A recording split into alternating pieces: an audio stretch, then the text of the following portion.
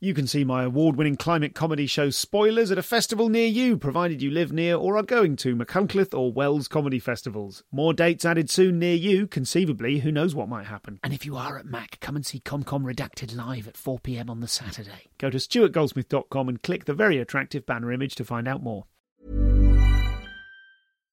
When you make decisions for your company, you look for the no-brainers. And if you have a lot of mailing to do, Stamps.com is the ultimate no-brainer. It streamlines your processes to make your business more efficient, which makes you less busy.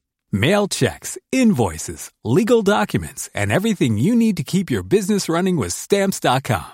Seamlessly connect with every major marketplace and shopping cart. Schedule package pickups and see your cheapest and fastest shipping options from different carriers, with rates up to 89% off USPS and UPS rates. And with the Stamps.com mobile app, you can take care of mailing and shipping wherever you are. Make the same no-brainer decision as over 1 million other businesses with Stamps.com. Sign up with code PROGRAM for a 4-week trial, plus free postage and a free digital scale. No long-term commitments or contracts. That's Stamps.com. Code PROGRAM.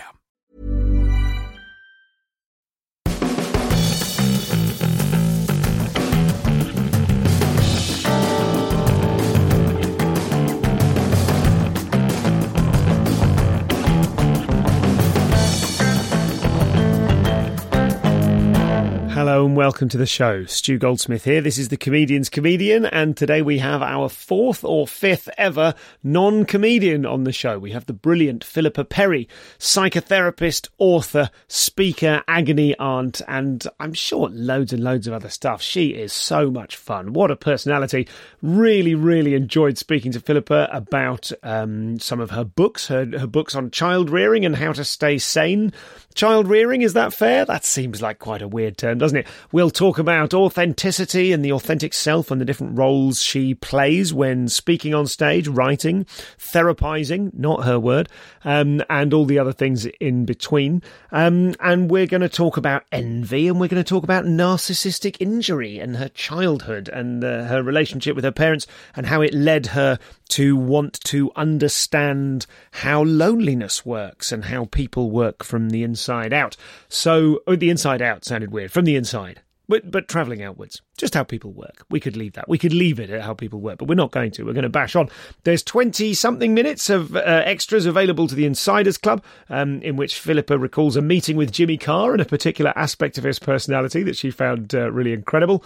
We'll talk about how she deals with criticism and trolling. And in the main episode, we go into a little bit about some of my anxieties about my children, and she continues to reassure me about whether or not it's okay to talk about your children on stage as a comic if they have asked you not to. Ooh, that's all available for the Insiders at comedianscomedian.com/insiders. You can join for a minimum £2 a month, pay as much as you like, and get all the exclusive extra bits and bobs that are available to you. And it's tons. It's an absolute ton of material now. So, without further ado, here's Philippa Perry. Let's start with our brief Twitter conversation. I think that's as good a starting point as any.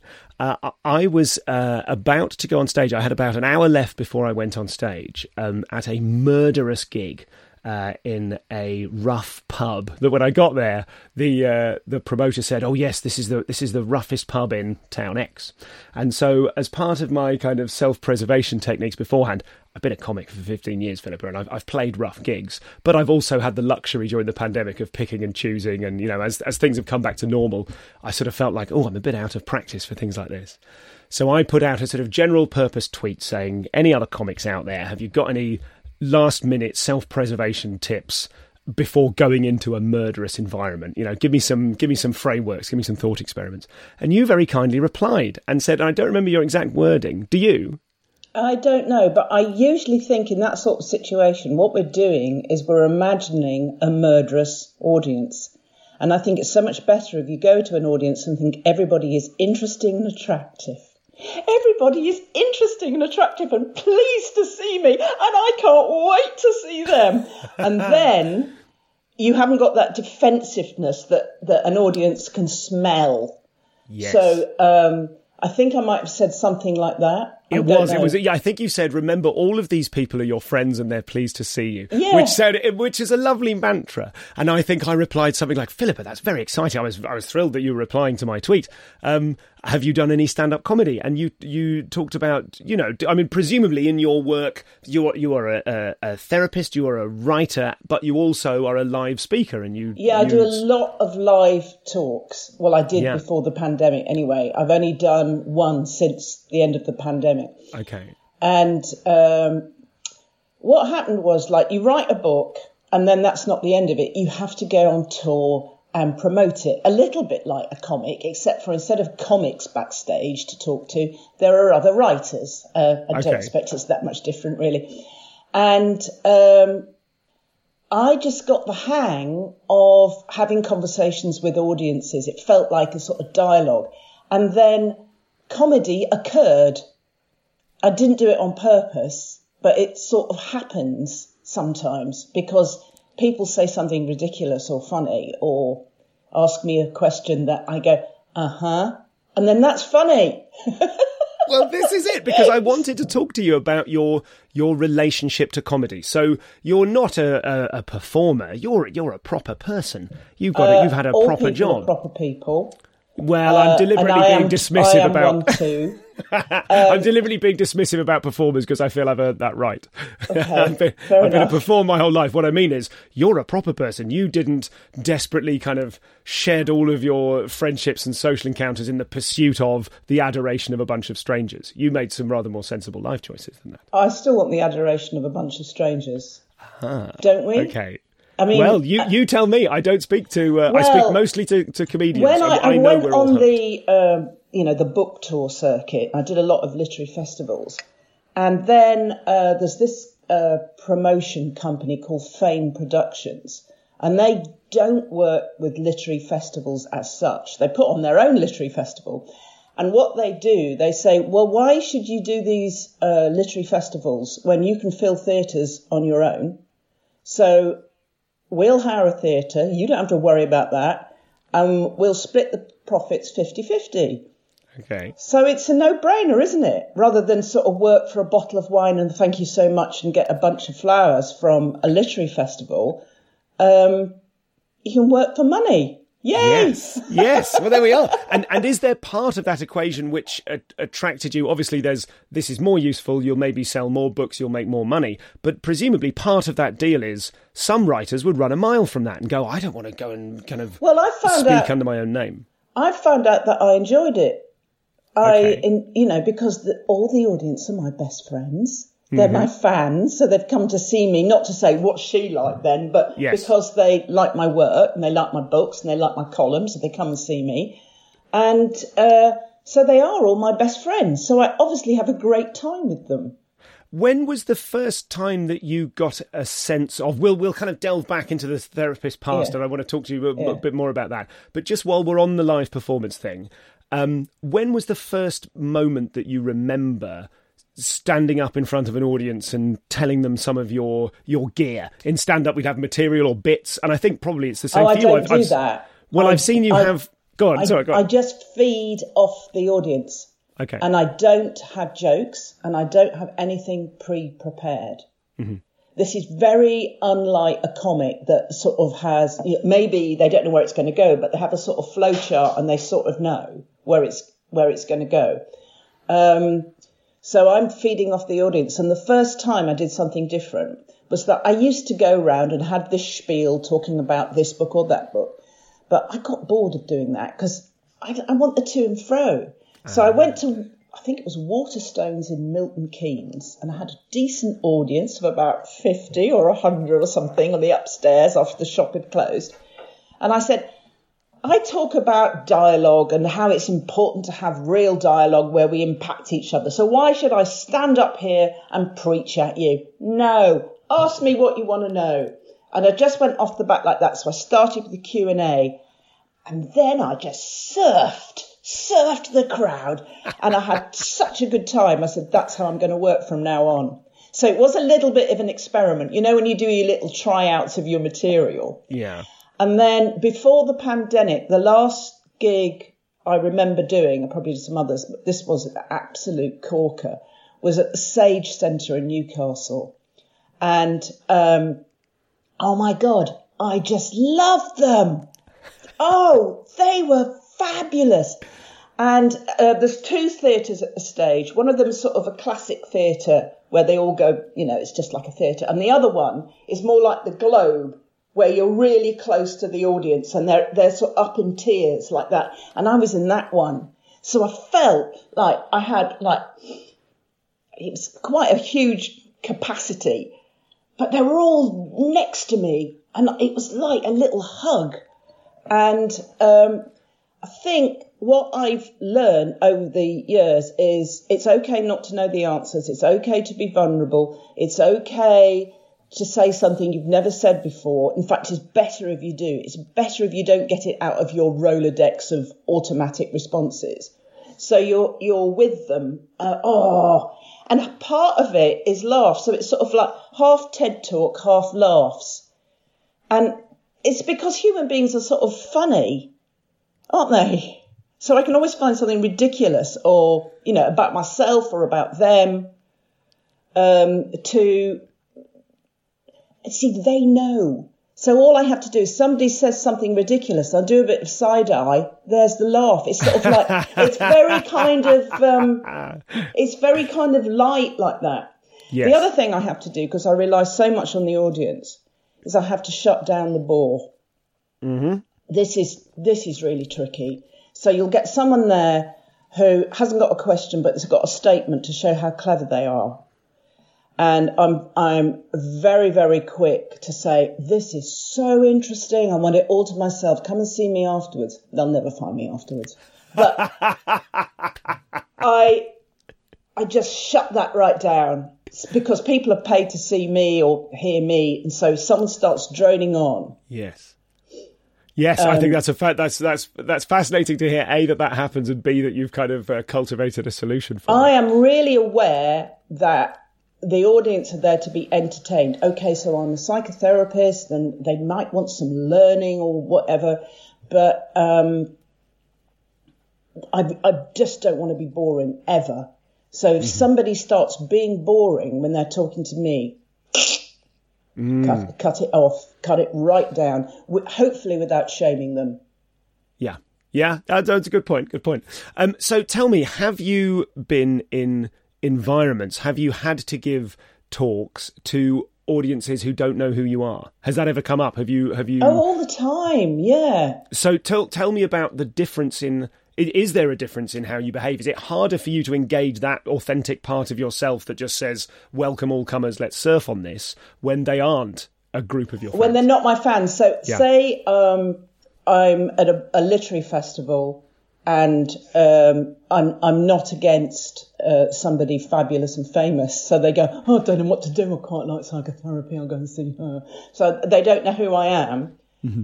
I obviously get my mindset as fabulous new people for me to talk to, you know. And when I'm on stage, I am completely me, but I just turn it up a bit.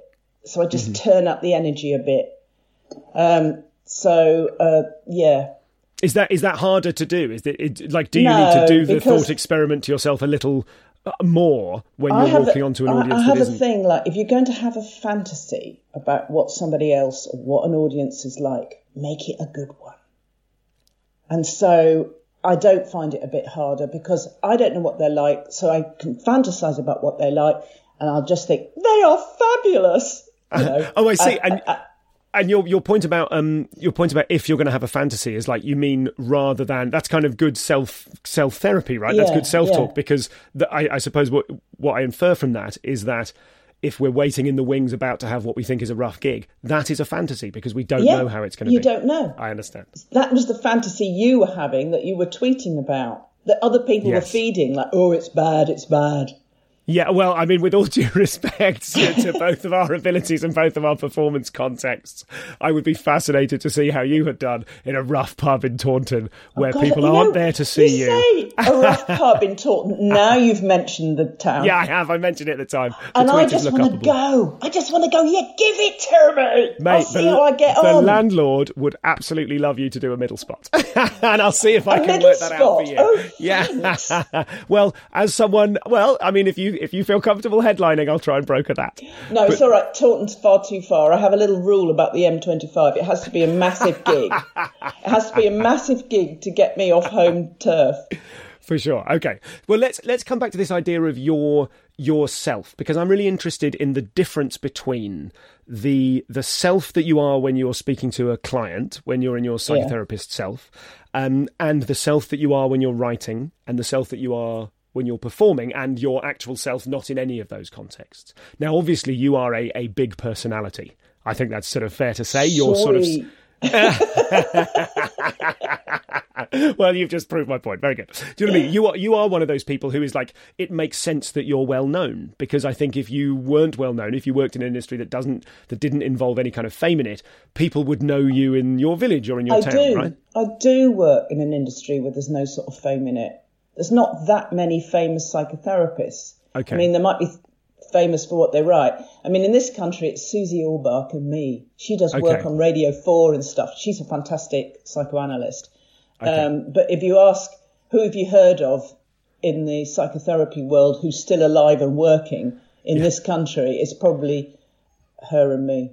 Working that old still alive angle. Very good. Yeah. Okay. So you, but you see what I mean? Like you're a personality. Well, that's very sweet. Thank you. So talk to me about when you want to know who I am within each. You know, I think I am, I hope, the same person. Obviously, if I'm in a client situation, I shut the fuck up, because it's not for me to shine, it's for the client to shine. Sure. But I'm still myself, but it's their stage. I'm their audience. I'm reacting to them. But when I'm on stage, the audience is reacting to me. Yeah. Maybe it's after all those many, many hundreds and hundreds of hours I've had to shut up. I've kept it all in. I just can't wait to get on stage to have a dump on them. There's the clip for the trailer.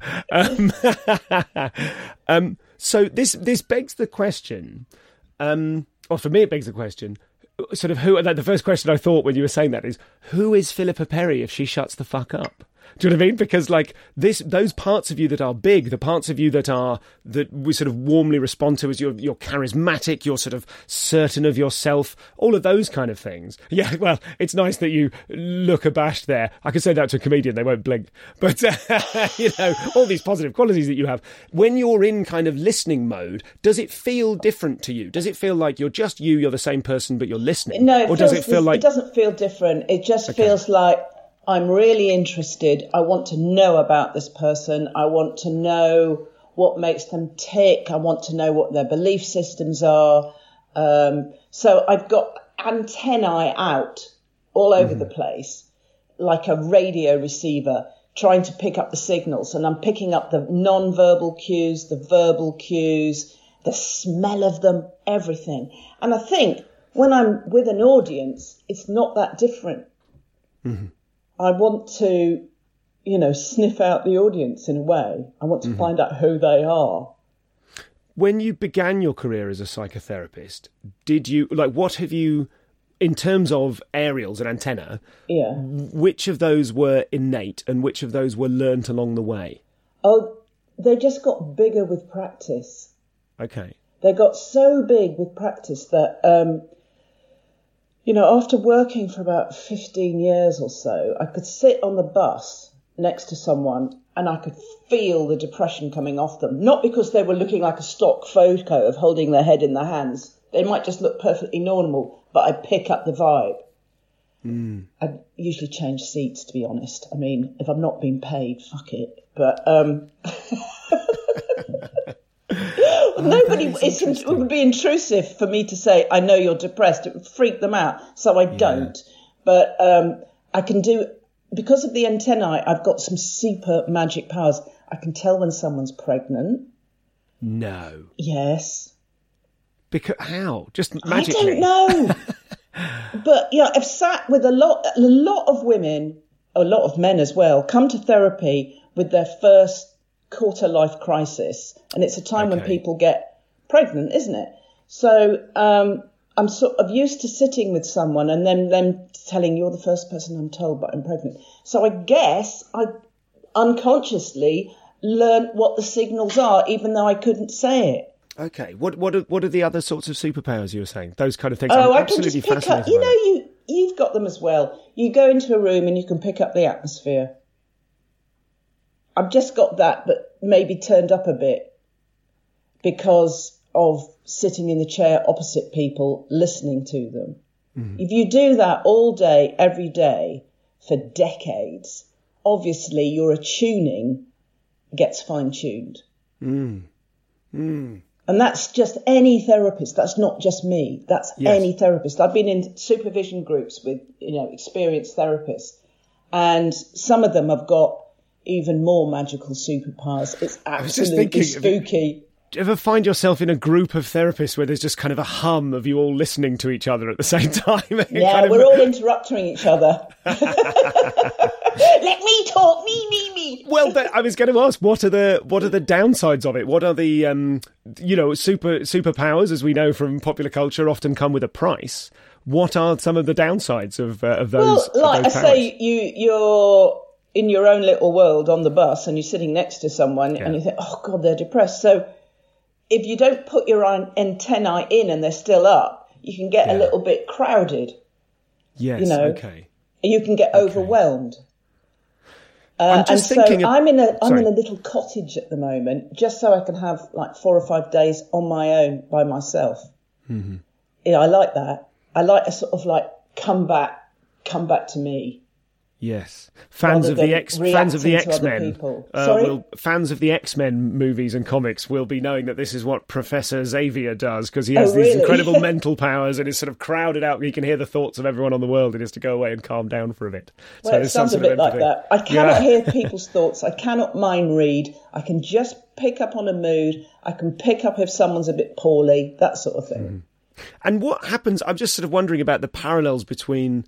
I think within comedy I'm regarded as I think I was described once in terms of the podcast as an untrained man attempting psychotherapy with no regard for the consequences. Oh, great. Good for you.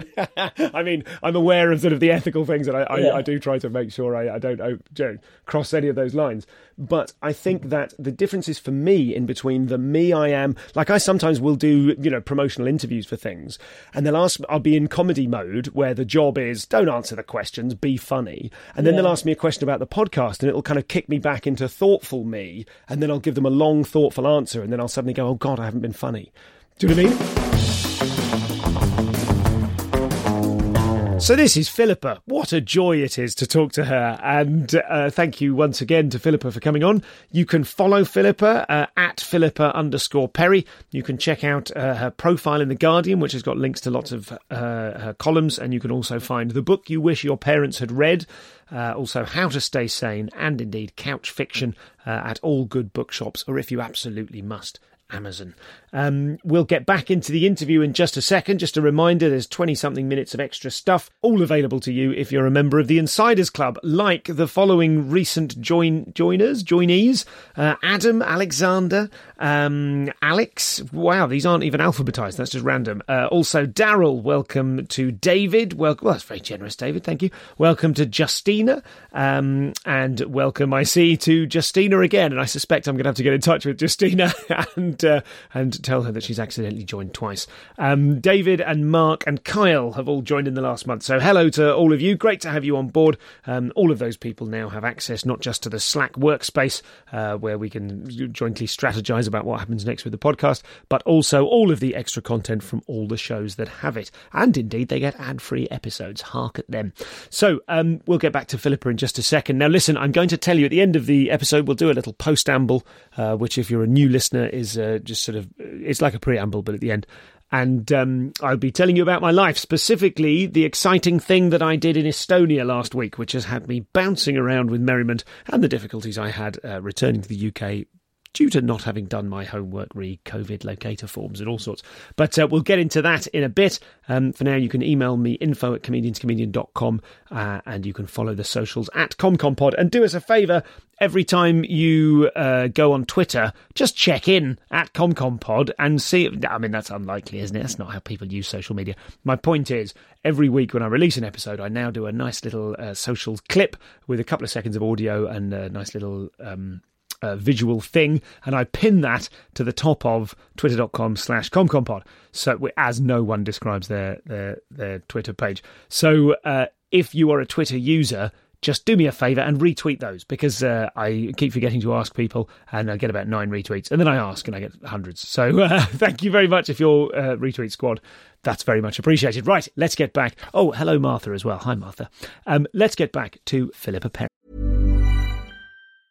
A lot can happen in 3 years, like a chatbot may be your new best friend. But what won't change? Needing health insurance. United Healthcare Tri-Term Medical Plans, underwritten by Golden Rule Insurance Company, offer flexible, budget-friendly coverage that lasts nearly 3 years in some states. Learn more at uh1.com. Ready to pop the question? The jewelers at BlueNile.com have got sparkle down to a science with beautiful lab-grown diamonds worthy of your most brilliant moments. Their lab-grown diamonds are independently graded and guaranteed identical to natural diamonds, and they're ready to ship to your door. Go to BlueNile.com and use promo code LISTEN to get $50 off your purchase of $500 or more. That's code LISTEN at BlueNile.com for $50 off. BlueNile.com, code LISTEN.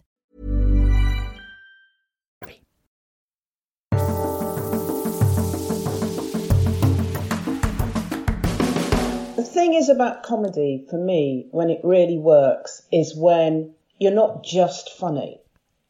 And so you've got all things going on. You can be sad, you can be sincere, and you can be funny. And I think when you are real, then you can be funny.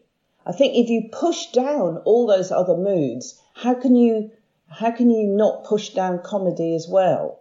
I think if someone is just trying to be funny, they're fucking tragic, aren't they? Mm-hmm. You know, they're trying to be funny when they're not just being themselves naturally. Oh, God, I can't bear trying to be funny. Like someone that tells a joke to break the ice in a pub meet or something, like, shut up! No! Don't try and make me laugh. Let's laugh together when something comes up, you know. And I don't go into gigs thinking I want everybody to have a laugh. I go into gigs to say I want everybody to have their feelings and make connections. And it just so happens laughter is the best way to know that you've made a connection. That and crying. I don't mind which I get, really. Okay. Crying's great because that means you've hit something that resonates. Laughter is the same thing. An orgasm is the same thing. It's a sort of bodily reaction that means, yes, we've got there. So let's talk a bit about, just while we're on kind of your self and the different selves that you have, which sound very much like the one self. I love all this attention on me. It's fabulous. In terms of, like you talk in the book You Wish Your Parents Had Read, which is the title of the book. Otherwise, it's a very confusing sentence. You talk about having an authentic relationship with your child and being unafraid to, if you're tired and bored at the play park, rather than make up an excuse as to why you have to go home that protects you, you actually admit to your child, "I'm tired and bored. Let's go home." Yeah. So that doesn't mean that's not completely unfiltered. It's not an authenticity whereby you just say completely what's on your mind. So yeah. I'm interested in the sort of the decisions that go into that kind of, not just in terms of your child, but in terms of your audience for your books. You know, you must be selecting which parts of yourselves to share rather than simply sharing everything you've felt and thought and experienced. My filter is do not shame the other. And, you know, and obviously sometimes it's faulty. Obviously sometimes I get that wrong. Don't shame the other. Don't bore the other. That's about it, really.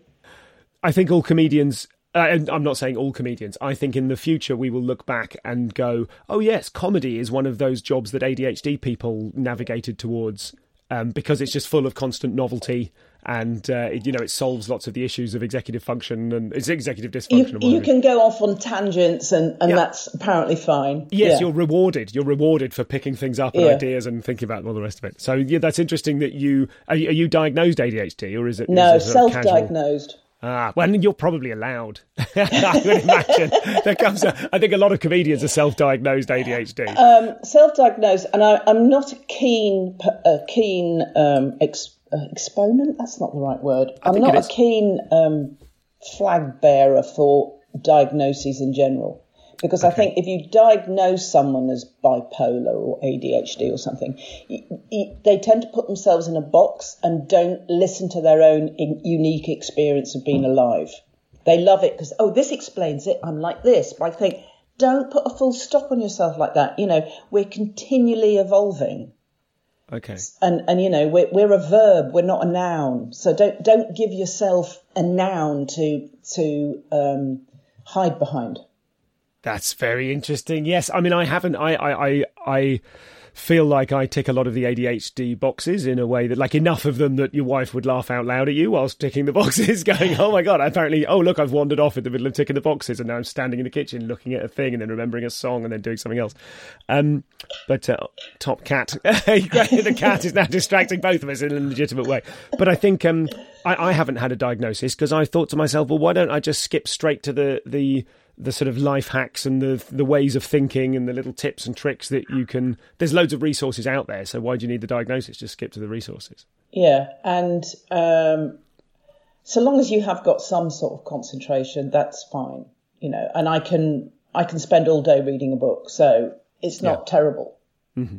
So talking about yourself and your personality and how much of it you share, do you choose which bits to disclose? Are there things in your life that you wouldn't put in books or talk about? Yeah, I think there's such a thing as TMI. I'm not going to share the minutiae of my sex life or anything like that. Or, my husband isn't with me at the moment. We do text about our bowel movements, how's yours, how's mine. But that's kind of a private conversation that I wouldn't broadcast. I mean, I might tell you I'm having that sort of conversation, but I'm not going to give you the content of it. Yes. You'd probably be quite glad about that. Sure. Yeah, I mean, that is different from a comedian who I think where, like, there will be numerous relationship conversations between comedians where they go, I'm talking about this deeply private thing of ours. I've worked it up now. It's definitely getting laughs. It's probably going to pay the mortgage for a bit. Might be the Apollo clip. Is it okay if I mention it? Can I have retrospective permission? I think that's the thing that goes on. Yeah. So privacy is one then. So your personal privacy. Other people's privacy as well. So obviously I'm married to a famous person and people want to know everything about him. Mm-hmm. And I would go, if you want to know that, ask him, not me. Mm-hmm. I'm not going to talk about him. So that is another little boundary I've got going. Mm-hmm. Mainly because I want the focus on me. Well, this is it. I'm interested because there are lots of comics who are in relationships with other comics, and you see people's tracks. Kind of, this is the famous person. This is the oh no, they've become sort of they've got the sort of strategy. As someone who is a big personality, is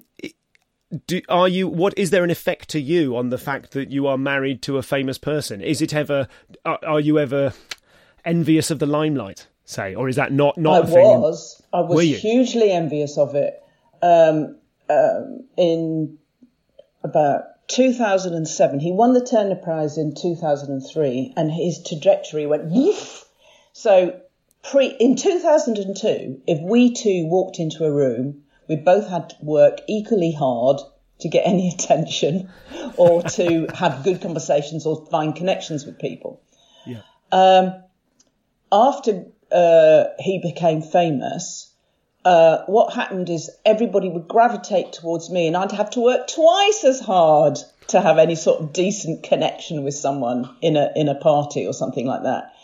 And I got fed up with it because I just thought, I do great work, but it's all behind closed doors. So I wrote a graphic novel and this was directly in response to my narcissistic injury of him getting more attention than me. So I wrote a graphic novel of what I do at work and how I do it. Mm-hmm. Obviously, it's funny because I'm a bit funny. And that graphic novel was like a calling card to getting better known. I didn't mean it like that. I just want to say, look, this is what I do. This is my work. I'm good at it too. And I wasn't that good at it, actually. And I realised when I wrote that book how many flaws I did have as a psychotherapist. And that's what's funny about the book is all the mistakes the therapist makes. Oh, poor woman. But it was me. I mean, you make mistakes as a therapist all the time, but you're still good enough. Maybe sometimes. So that's what that book is called. Couch fiction, because it's like pulp fiction, only with more sitting down. Nice. nice tagline. Yeah, that's one of my Filofax jokes, I'm afraid. Yeah. So that happened, and then people read it, and it sold well, and I was asked to do things, and I thought, this is quite nice. I quite like it. I like this attention. I started doing public speaking then. Okay. And then I wrote another book called How to Stay Sane, and then that was fantastic because 5 of us published a book in this series all at the same time. And I said I was lonely when I went on tour with Couch Fiction. If I'm going to write another book, I want to go on tour with the same bunch of people so we all get to know each other and I'm not lonely. So we went round Britain and Northern Europe on a little charabang and, oh my God, we had fun. And it was a sort of philosophical series. So we had very intense breakfasts when we were sober and sort of analysed the world and life. It was absolutely fantastic. That sounds like the material for the follow-up book. The intense breakfasts. Fabulous. It was fabulous. I was on tour with Roman Kisnarek, John Paul Flintoff, Alain de Botton, John Armstrong and Tom Chatfield. 5 blokes and me. Oh, I had such fun. They were all half my age, obviously. But I had such fun on that tour. Is there an element to which you sort of said at the top of this bit, you said it was about your narcissistic, what was injury. The phrase you used? Your narcissistic injury. Yeah, my narcissistic injury, which was obviously not getting enough attention as a child, so I had to show off. Yeah. And then secondly, it was fine when me and my husband were equal, but when he started getting more attention than me, the narcissistic injury flared up again. Yeah. So to get it better, I needed more attention. So I wrote books and then I went on tour with them and then I felt great again. And is that's one of the solutions? Is that the most healthy solution? Because if someone is in that position and writes a book that then they weren't fortunate or skilled or talented perhaps enough for it to become successful, then it fails. Like, are you sort of feeding the beast if the narcissistic injury makes you do something in the world of celebrity that is successful? Does that cure the narcissistic injury, or does it simply put a sticking plaster on it? Oh, it's just a sticking plaster. Obviously, I'm always greedy for attention. It's a sticking plaster, but it's a good one. Smells nice. Is it? It suddenly seems strange to me that someone who has this desire for attention and is a funny person and is a sort of confident and a big personality person would go into a listening profession in the first place. Like, why? What made you want to become a psychotherapist? Oh, God. I just wanted to understand what human beings were like. So when I first came to London, I found the St John's Wood Library that's got a massive psychological section. I used to just sit there all day and read. And I had, I was at art school and I was, painting pictures and stuff. But this is where my real interest was. And I thought I could never, ever be a psychoanalyst. I just thought I can't do it. It's too hard. It's too difficult. But I got to such a stage in my reading that to find out more, I had to sort of play with real humans. I suppose it was like a bit of an obsession, really, to find out what humans are like and how they work. And I've still got that obsession, luckily. You know, it still sort of drives me. Obviously, the learning curve has flattened a bit. But I love it. I can sort of remember when I decided to be a psychotherapist, it was sort of like a relief because I'd been fighting it for so long. Okay. And it was a bit like a sort of coming home. And, I loved it. Maybe basically, because we very rarely share our inner lives, a part of me was lonely until I got to know about other people's inner lives. And a bit of the narcissist in me would, when someone was talking, I wouldn't say out loud, but I'd go, oh yeah, me too.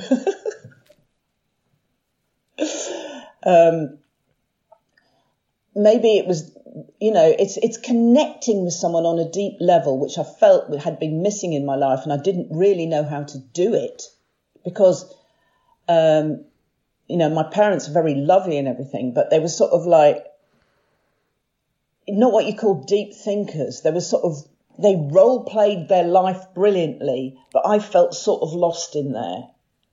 What does that mean, they role-played their life? That's fascinating. I don't know quite what you mean. You don't know what I mean. You've probably been brought up with authentic, wonderful people who...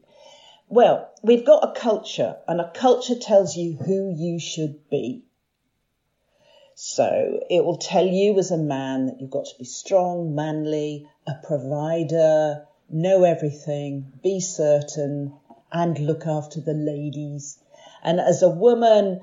my mother must think, always be nice, always be kind, don't upset anyone, prepare lovely food, mother children. You get these sort of roles from society and you go on these tram lines and you can unthinkingly just become these people. And I think it suited my parents very much to become the people along the tram lines. But if you're given a set of tram lines and it doesn't fit you, it's quite difficult to break out. So that's, and in those tram lines, when you're just role playing along, this is what a man is like in society. My dad was very funny. You know, he's dead. He was a great bloke, as it were, but he couldn't connect on someone, you know, on a unusual level with, you know, comedy is all about observations that you make that other people haven't made. He couldn't make those observations. My mother couldn't make those observations. And if I made those observations, I had no one to share them with. And so I sort of grew up as a sort of lonely child until I discovered psychology that made me feel, oh, I'm not a freak. Someone could understand me. Maybe if I went into psychoanalysis, which of course I've done lots of, which is fantastic. I mean, it wasn't at first. Therapy is fucking awful because it's so hard to find a therapist. Like my first 3 therapists were shit, but I thought it was me. And my training therapist was particularly bad. I can say that now because he died of COVID. He was particularly bad. He was, oh God, he said things like, you'd be all right if you basically conformed. And it was like, ugh! But because he was my training therapist, you have to stay like for 400 hours with the same therapist because of the rules of this particular institute. And I just stuck it out. But then I got the most beautiful psychoanalyst after I'd qualified as a psychotherapist. Then I had some proper therapy. So just because I don't understand too much about the sort of systems and procedures and what have you, this first guy, your training psychotherapist, that was someone... actually my third, but okay, yeah. I beg your pardon. So this particularly bad one, you had to be therapized by him for 400 hours. Yeah. Knowing the whole time that you didn't agree with anything he said or any of his insights or opinions or anything. He made me feel terrible. Oh. Because that's something like, there are people in my life who I'm constantly going, hey, I really, like, I'm a big zealot for therapy. I love it. I've been in and out of sort of different types of therapy for a long time, and in a way that has enormously kind of broadened my sense of the world and myself and all those things. And I'm on a real, listeners will know I'm on a real upswing at the minute. Oh, really? I probably overshare. So I had a session this week, guys. I probably overshare that. Tell me about that. Yeah, well, I will in a sec. We'll get to that. So there are people in my life who are... who I would love to, you spend a lot of time sort of evangelizing therapy, trying not to be too much, trying not to sound like you're a crazy person going, hey, you should do this too. And then if they do take the plunge and their first experience of it is negative, or is with someone who may be perfectly good but doesn't suit them, doesn't match them, then all of that hard work is undone. And it is the biggest tragedy, I think, I mean, there's lots of tragedies, but it's one of the biggest tragedies personal to me that some people in my life very close to me could have led and now be leading much happier lives if they were able to engage with someone who understood them well enough. It's like when you see a dear friend, if you see them sort of driving around in an ailing car that's kind of sparks are coming out of the place and they're furious and it's not getting anywhere and the fuel economy's knackered and there's smoke, and you're just like, you can fix your car. You can buy a new one. You can buy a new one, or maybe if not buy a new one, you can work hard to replace all the individual bits, or walk, get out of the thing. Exactly, this vehicle isn't working for you. I find it so frustrating.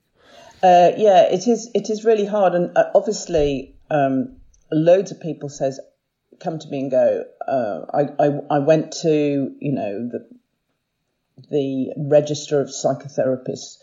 And I got one and they were terrible. How do I find a good therapist? And I think you have to try on a few, a bit like shoes. You don't go for the first pair, do you? No. You try on, you buy the most good looking and the most comfortable pair. And I think with therapists, you need to look at all the registers, look at the qualifications, sure, but actually qualifications mean shit. I used to be on an examining board. We passed some terrible people. Because they ticked all the boxes, but something was definitely missing. But I couldn't I couldn't find a way of failing them other than I don't like them. Doesn't really cut it. So in that part of you had to do these 400 hours with someone terrible, and then you found someone terrible brilliant. For me. Terrible for you, for sure. Maybe not for someone else, but terrible for me. Yeah. What effect does 400 hours of bad therapy have on a person? Is that is there a risk? What's 400 multiplied by £60? Yeah, okay, that's an effect for sure. And then there's the sort of like, I think he told me once that I was like Teflon because he couldn't get in. I thought, no, you can't. Yeah. So it might just build up my defences a little bit more. Maybe a bit more closed in rather than a bit more open. And if you don't feel all right, if you don't feel I'm all right, you hide yourself, which is not great for being in the world and sharing your brilliance. But if someone says, you're all right, let's just get rid of the neurosis and just you're fundamentally you, that's great. If a therapist is bad, they'll give you more neurosis rather than to take away your neurosis so you can be yourself. So for you, the journey into psychotherapy was about wanting to understand people and myself, really. Nobody goes into therapy because they're perfectly mentally well adjusted, because they're not interested enough. So, I was just clumsy in company and self-conscious and thought I was either terrific or terrible rather than thinking I'm just okay. All the normal neuroses. And, that's what gets you into it, I think, being a bit neurotic. And you wanted more of an authentic connection to your parents? I wanted an authentic connection with anyone. Yeah. And when did you... I never really had an authentic connection with my parents. I could only connect with them in their bubble of the Venn diagram. They never overlapped into my bubble. So I did all the moving to connect with them. So, for instance, one Christmas, my husband gave me a pair of Crocs. We're very pro-Croc in our family. And my mother was absolutely horrified. And she said, you can't wear those in London. And the 16-year-old me, the pre-therapy me starts rising up and going, yes, I can, you know, combative. But I have to move to her if I'm going to have any connections. I go, oh, Mum, you think it's the 1950s, don't you? And everybody's wearing Dior new look dresses. And you see me going into a cocktail party wearing orange Crocs and everybody else looking askance at me. And she went, yes! So that's how we had connections, by me imagining what it's like for her. But she never replayed the compliment of imagining what it's like for me. Yes. God, that's a really good way of dealing with things. From one of your books, from the book you wish your parents had read. I really tried to do it to my son yesterday. I've got a 5-year-old and a 3-year-old, and the 5-year-old was furious with me because we've been playing the Powerpuff Girls computer game app on my phone, right? Loves the Powerpuff Girls. I'm gonna download that. It's a banger. But we were playing it together, and then when I was out of the house, if I was stuck on a train or whatever, on a tube, I would play it for 5 minutes, and he didn't know, and I wasn't concealing it from him, but I hadn't told him, and so this thing grew whereby I brought it home one time and said, you're not going to believe this, I've unlocked Bubble. Like, this is a good thing, you can play as Bubble now. And he saw that I'd been playing it without him, and although that had never been a rule, he was furious, and he had an absolute 90-minute meltdown, half an hour into which I had to leave because I had to drive to a gig, right? So my wife then took the brunt of the meltdown, and it was on the way to the gig I was listening to bits of the audio book, which I have of your of the book you wish your parents had read, and specifically that thing about being honest about what's going on and trying to put yourself in their shoes and see it from their point of view. And so after he'd calmed down, and so the next morning I brought it up a couple of days later and said what happened there, I think, was that you were really upset with me because we were doing a special thing, and I kind of cheated by going off and do it on my own. And I just kind of admitted it. Like, we both knew that was what was going on, but I hadn't admitted it. Right. And I kind of confessed to him, and it was really good. So thank you. Oh, that's lovely. Isn't that nice? Sometimes you just have to find a way of saying, my bad. Yeah. Like you did. And then we're all meeting, and we're on the level again. We can connect again. Isn't that nice? Yes. I mean, when I grew up, my parents were never wrong about anything. So that leaves you feeling less and less adequate. So had you not made that repair by saying, actually, I can see why you were really upset. It was this, wasn't it? If you hadn't made that repair, he would have internalized me bad for having a meltdown. He would have internalized that.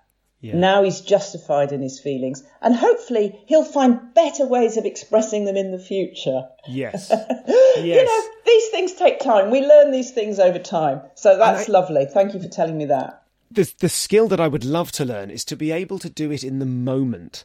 Do you know what I mean? That's the thing, to be able to admit something in the moment. For me, that sounds so difficult when I'm trying to get everyone, classic thing, trying to get everyone out of the house. I'll say no to something because what I'm saying no from the perspective of, let's hurry up and get on with it. And then one of them says, but look, one of them, it doesn't use these words, they're only small, but they will say something like, but look, it's perfectly reasonable for me to do this. Why don't I just do this little thing before we leave? And then I'm trapped because I've already said no. And if I climb down from it, then I will look across and my wife will be raising her eyebrow at me. You've got some little rules going on there. Well, I'm supposed, you know what I mean? My instinct... Oh, there's another rule. Another rule. You're supposed to... Wow, You've got a lot of rules. Well, listen, my wife spends more time with the children than I do because I work more often, and so she is... if she's established a procedure for something, I try and respect that and honour that. Good. So what I would say, no, you can't do this. They'll go, oh, but sure, I can. And my instinct is to climb down and go, oh, yeah, sure, you can. But then that will break the thing. Her rule is, if you said no, you've got to stick with no, and you back it up to the hilt. You've got two separate relationships. You've got your wife's relationship with your children and your relationship with the children. They are allowed to be different. You are two different people. Okay. She has her boundaries, you have your boundaries, and that is fine. And don't worry about that. Don't worry about that little rule. And if it's, but mummy lets me, yeah, but mummy can stand it. I can't, you know. Yeah. It's sort of, daddy lets me stay up. Yeah, but I'm really tired and I want to watch Newslight and I want to watch it alone. So you have to go to bed. That's what I'd say. Okay, right. I'll report Daddy back. lets me have the sauce and the pasta separately. Yeah, but I can't be bothered. Sorry, it's got to be like this.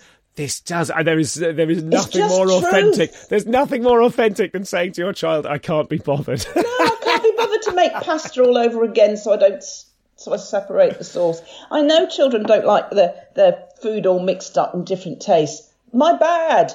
Eat it or starve. One of the things you talk about is the way that we weave a narrative around the events of our lives. And I'm fascinated with that because comedians do that. This podcast does that. Yeah. I'm forever saying to comics, I love finding out people's origin stories as if they're, that's kind of superhero parlance. What's your origin story? I spoke to the brilliant Harriet Kemsley recently, fabulous comic. And she is the only comic I've known in 380 plus interviews who said, like, she has dyspraxia. She often would be clumsy and make mistakes with things and had concussion 3 times before she was a teenager, that kind of thing. And she said that she was watching Live at the Apollo with her parents and they said, you should do that. You should be a comedian. That seems like a good way to turn making mistakes and you'd like to embrace it. You'd be really good at that. What lovely parents. What lovely parents. And what an incredible, totally unique origin story. So these things... And what a lovely... You could do this. You could stand up on that stage and talk to 1,000 people. Yeah. Lovely. So in terms of those narratives that we make about our lives, like I cannot help narrativizing. I can't help kind of... We all do. Yeah. For me, there's something about... That's what human beings do. We make stories up all the time. We exist in our stories. It must be very satisfying to have the effect that you have on something so important to people as their parenting. Like most of the people I talk to on this show are up there getting laughs out of people. And it's kind of dumb if you think that you're changing culture. In most cases, some people are genuinely having an effect on things. But a lot of the time, it's really kind of capitalism and self-involvement dressed up as entertainment, Yeah. Whereas and certainly with this podcast, the emails I get, the kind of "you've changed my life" emails I occasionally am happy and lucky to receive from this podcast are much more of a big deal to me than the buzz of an incredible gig that sort of wears off a lot faster. I'm just sort of wondering what your feelings are about that. You the area you work in, you must have changed a lot of lives, like really visibly changed people's lives. Well, the life I really changed was my own. That's such a good answer. That's such a... have you said that before? That's such a clever answer. I don't know if I have or not. You know what I said about I didn't know how to connect with people because I hadn't been connected with. So I had to find out how that was done. And I had to learn how to connect with my clients and obviously then how to connect with my friends. Yeah. We all do it in different orders. And so I had learned through the psychotherapy theory, psychoanalytic theory, philosophy, whatever, from reading in that St. John's Wood Library quite a lot, how relationships are made, how relationships work, how relationships don't work. And after being a psychotherapist for about 20 years, you realise, like, most parents aren't bad, but if they just had 1 or 2 tools so that they can connect with their kids, those kids won't need therapy. But if they don't, they're just going to pass down what's been done to them, which might not be terrible, like what was done to me wasn't terrible, but nor was it connection. So obviously I was neurotic. So I thought I'll put it in a book so that parents can understand. I'll take all the long words out. Psychoanalytic theory. Academics, honestly, when they write for each other, which means it's in a different language, which means it's impenetrable to members of the public. I have suffered going through textbooks. I tell you, I have really suffered because they write really brilliant stuff in a most boring, impenetrable way. So I thought I'm going to make it accessible for people to read. Not going to do Harvard referencing, so everything's in brackets. No, I'm just going to make a book, not for my peers, but for the public. And I feel like all my life has been leading up to that book. So how to connect with the most important people in your life, which are your children. And so that's why I wrote it. And the fact that it worked and it has changed lives, and people go, oh my God, this is so easy. This is so simple. I only have to say, we're leaving the playground because I'm bored, rather than it's time for your lunch now. And I can be a real person and the kid can relate to a real person, and that's great. You're going to leave the playground anyway because you want to. So just be real about it, and real about other things in an age-appropriate way as well. It's just such a relief that the kid can have a real relationship with you. If I hear another person refer to themselves as, Daddy doesn't want to do that, stop hiding behind Daddy, like you're some kind of furry bear. You're a human. Very last question, and I ask this of everyone. Philippa Perry, are you happy? Most of the time, yeah. But I think happy gives you a sort of picture of someone that's going and laughing all the time and seeing nothing but unicorns and flowers and having orgasms non-stop. I'm sort of happy because I'm quite a lot of the time absorbed. And by absorbed, I mean I'm enthusiastic about something and I'm doing it. So that might be researching something, it might be making art, it might be having a conversation with this Stuart bloke. I just, it's fun, isn't it? When you're in something, you're absorbed, and not bored is my definition of happy. That's a great definition. Thank you so much. Thank you. I've really enjoyed talking to you, Philippa. I've really enjoyed talking to you. Honestly, I've done some podcasts and we've had nothing in common, and it's been a bit orcs. Not this one. It's great. Those are mostly my podcasts, though. Oh, my podcast. Oh, yes, let's shout out your podcast, Siblings please. in Session on Audible. That one's quite good. The first podcast I did was Families in Crisis, which is as grim as it sounds. It's really grim. It's like, God, these people, ouch. Okay. But it'll make you cry. Both of them will make you cry. Okay. Fantastic. Which is almost as good as laughter, isn't it?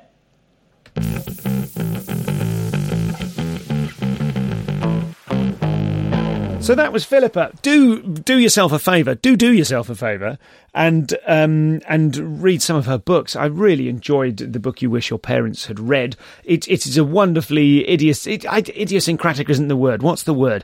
It's really not particular. What's the word? It's like it's not bland advice. It's shot through with personality. That's my point. As you can imagine, listening to Philippa speak, you don't think she's going to write anything that's merely a how-to manual. But it's a really, really good book. I highly recommend that one, and I really enjoy her column in The Guardian, her Ask Philippa Agony Aunt column. You can get extra content from this 25 minutes or thereabouts if you join the Insiders Club at comedianscomedian.com/insiders, and you can go and visit her on Twitter. You can't visit her, but you can see what she's up to, and she's very funny on Twitter. So at Philippa_Perry.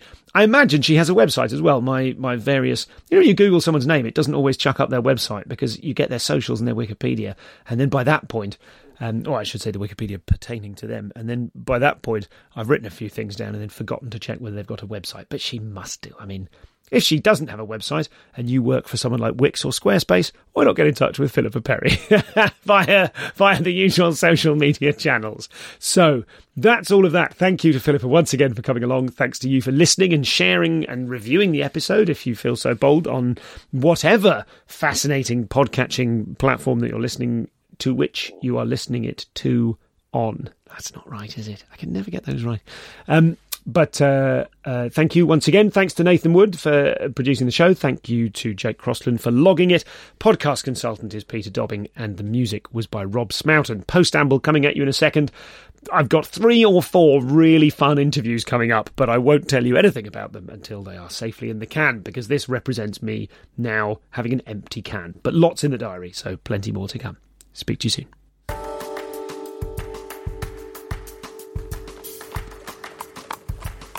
So this is the fun thing. This is the fun thing which I did in Estonia. So if you remember at the end of last week's episode with Pierre Novelli, which was an absolute corker, and thank you to Neil Peters for pointing out online how excellent the extras from that are. They really are. If you're a comic and you do corporate work, there are some interesting, or you aspire to, there are some interesting perspectives in there from the pair of us. And also, so this is the thing. So I did this gig in Estonia. Now, listen, when we talk about corporate comedy, in the vast amount of my experience, up until a couple of years ago, my relationship to businesses, to organisations, was all based on me doing the awards ceremony. Do you know what I mean? I'd do 10 or 15 minutes of stand-up and then host a bunch of awards. And I like them and I'm good at them because I'm good at crowd control. The stand-up element of that took a while to master and to get your head round the situation where their heads aren't round it at all because they've not invested in it. And lots of the things which are usually true in a comedy club are not true in a kind of business environment. So there was my personal journey to get my head round, crikey, doing a 15-minute set to a completely different context than I'm used to, and they don't come up often enough in your junior years as a comic that you can get used to them. So it was they were few and far between and weird. But I got my head around them and I enjoy applying myself to a thing. So I very much enjoy doing those. And then, of course, the rest of it, like most of the time you spend on stage, is reading sometimes auto-cue or sometimes scripted stuff, reading out a huge volume of people's names that you've never heard before, trying to make the whole thing stick together coherently and trying to rattle through it and trying to remember throughout that you are responsible. Like, to you, you do have the opportunity as a comic to view it as like a sort of dirty, greasy corporate thing where it's a smash and grab where you take the money and run, or you can think, oh, these people are having a nice night out and it's actually meaningful to them if they win the anaerobic digestion and biogas small provider of the year or whatever it is.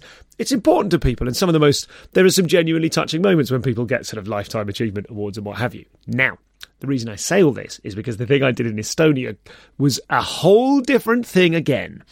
I had to go to Estonia. I had to attend a tech conference for a company called SK Solutions, who do kind of mobile online ID stuff, smart ID stuff. And incidentally, we'll get onto that. I'm going to tell you about how great the Estonian approach to the internet is. It's genuinely brilliant, and you should all become e-residents of Estonia.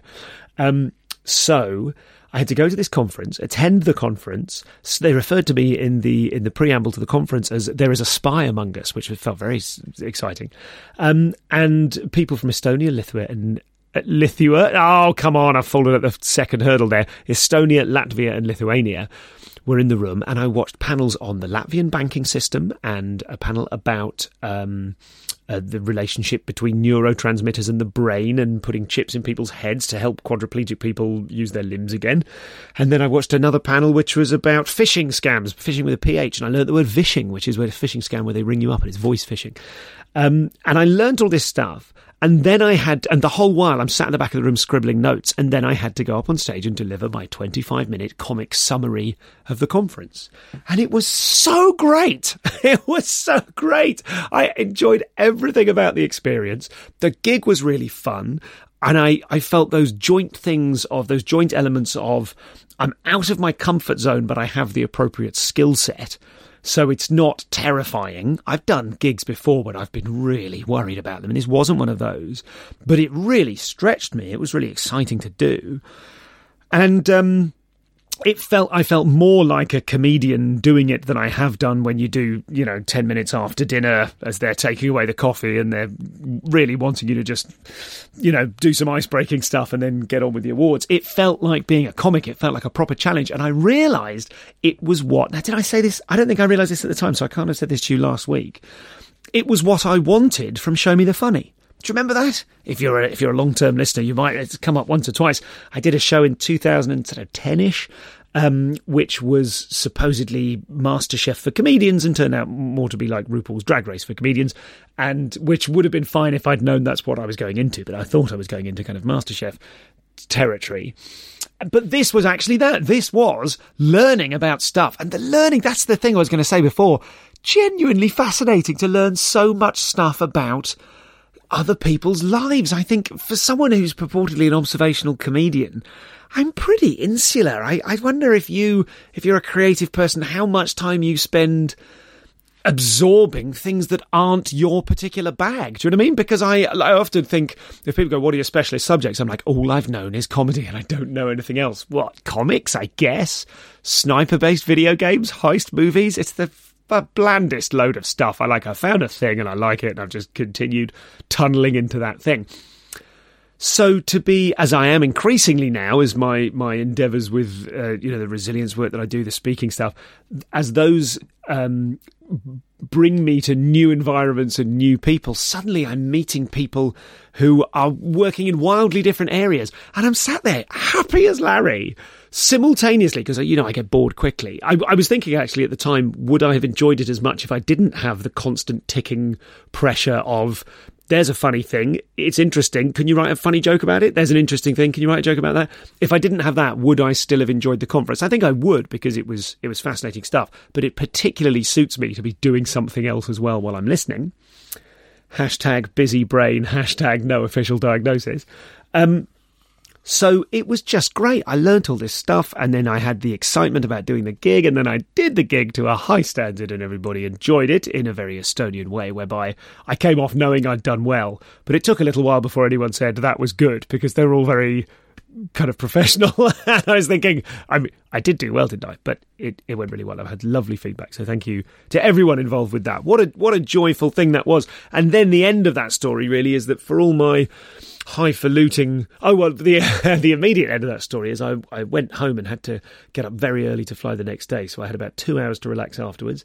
I drew a bath in my posh hotel, and I can't sit in baths, but I managed it for I want to say 15, but probably more like 12 minutes before I got all bored and had to get out again. What do you even do in a bath? I don't say watch TV, because I tried that. I watched the beginning of, I think it's Army of Thieves on Netflix, which I highly recommend. I don't want to spoil it, but there is a face from British comedy who's clearly a sort of lead part in it. I only got through the first half hour, but about 20 minutes in, suddenly person turns up. I stood up out of the bath and went, yes, blood. It was great. Very satisfying and exciting to see that person.